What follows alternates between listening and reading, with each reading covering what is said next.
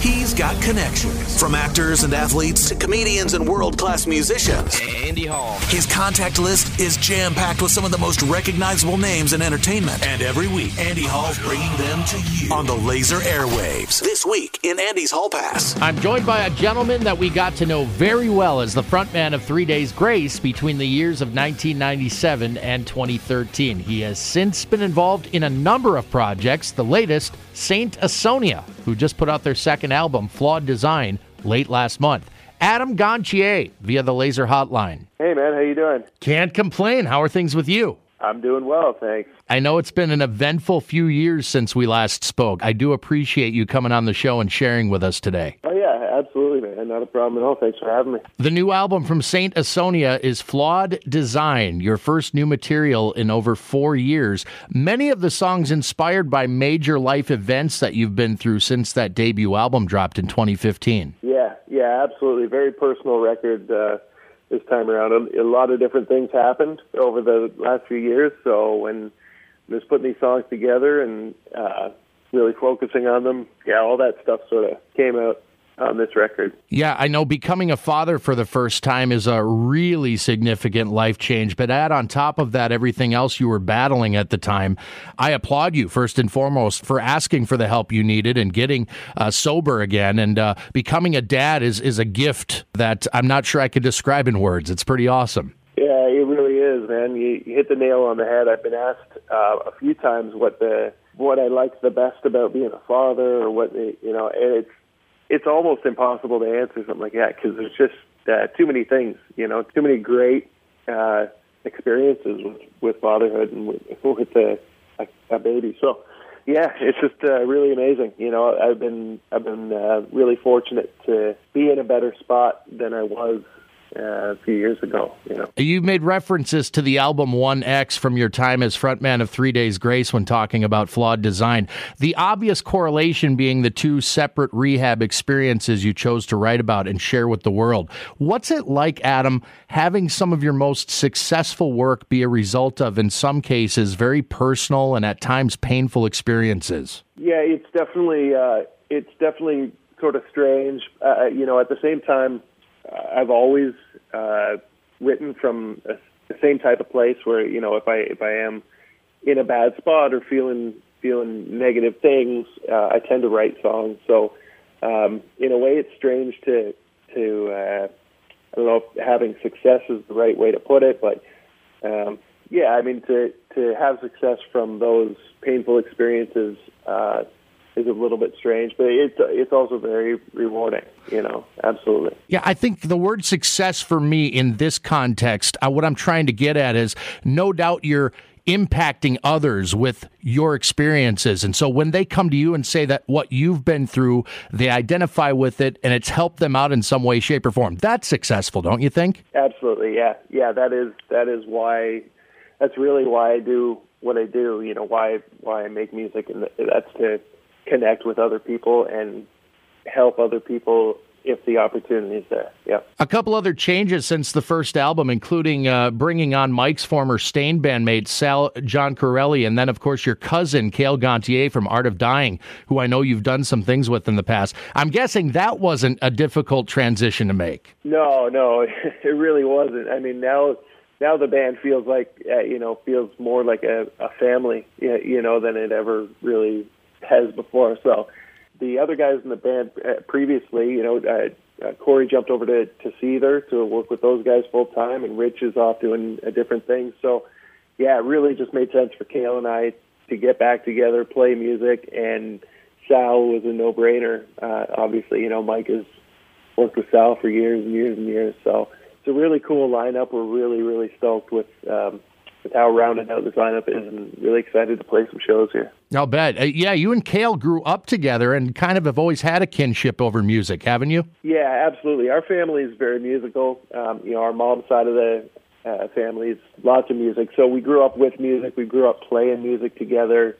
We always had the plan to be in a band together and write songs together, but it never actually panned out. So it's pretty awesome, yeah. Flawed Design also features some collaborations with the likes of Sharon from Within Temptation, Dustin Bates from Starset you did some writing with, and of course there's the Sully Erna of Godsmack collaboration on The Hunted as well. Are these a result of longtime friendships or chance encounters? How do they typically work out for you? Well, I mean, as for co-writing, like doing some songwriting with other guys, I mean, Mike and I just sort of wanted to think outside the box a little bit when it came to songwriting on this album. So we reached out to some guys that we know, and Dustin being such a great songwriter and such a great guy, he was initially one of the guys that I've always really wanted to sit down and write a song with. So he had some material that he sent me, and we just back and forth, and we ended up with a couple really cool songs. I mean, yeah, as somebody like Sully, we've known Sully for years, and the song "The Hunted" was written a while ago with Mike and Sully, but it never ended up seeing the light of day. So we made some tweaks and put it on this album. So it just made sense to have Sully sing on "The Hunted." So yeah, I mean, some of them come from long friendships, and then others are just dropped in front of us where we can go meet up with the guy who's on tour and write a song. Yeah, what you said about The Hunted, the fact that it's kind of an older song that you revisited and freshened up, and of course Sully is as a part of it now. Does that happen often with any band or project you've ever participated in, or do you tend to prefer completely fresh material in that creative process? Well, I mean, The Hunted was actually, it's been around for a while. It didn't change all that much, so, I mean, that doesn't usually happen very often where a song is...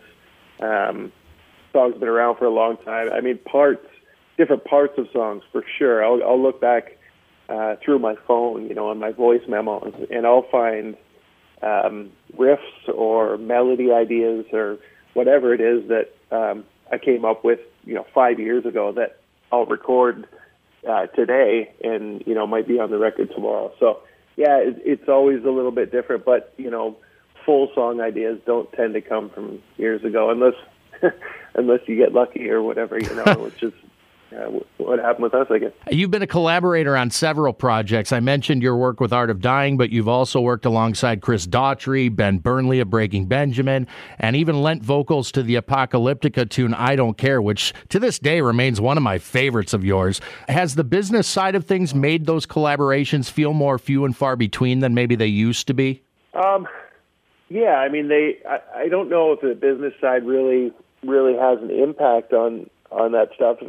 It's nice to do collaborations. I haven't really sang on somebody else's record in a while, but just recently I did sing on Breaking Benjamin's new acoustic record coming out. So that'll be pretty exciting, I'm really stoked about that. But it's a really cool thing to be able to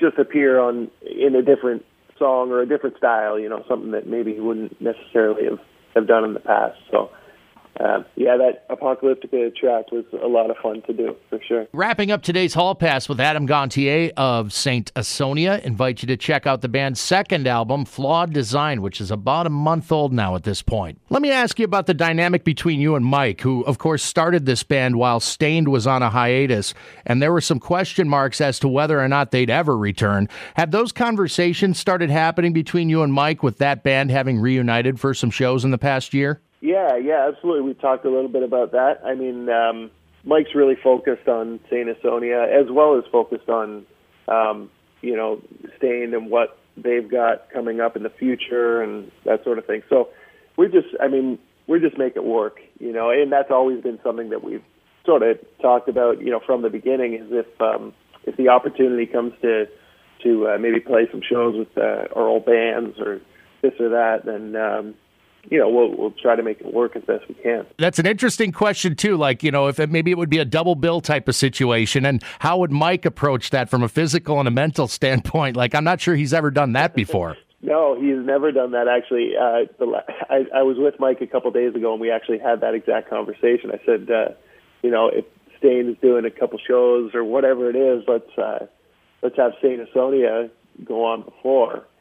And yeah, he said, I don't think I could do it. He'd literally be walking off stage from, from exuding whatever he's got with us, and then 10 minutes later, got to go back on stage to do it with Staind. So I don't know if that could happen. We'd have to put a band in between the two. That's some pretty intense calisthenics right there. Maybe a bit of a workout for you guys, but for your fans, yeah, that would be one hell of a treat. No question about it. Thank you so much for taking the time, Adam. I really appreciate it today, and hopefully get a look at Saint Asonia here in 2020 in support of the new album, Flawed Design. Absolutely, man. Thanks so much for having me. Thanks for the support. Really appreciate it, and hopefully we see you sooner than later. Sounds good, my friend. Take care. Thanks, man. You too.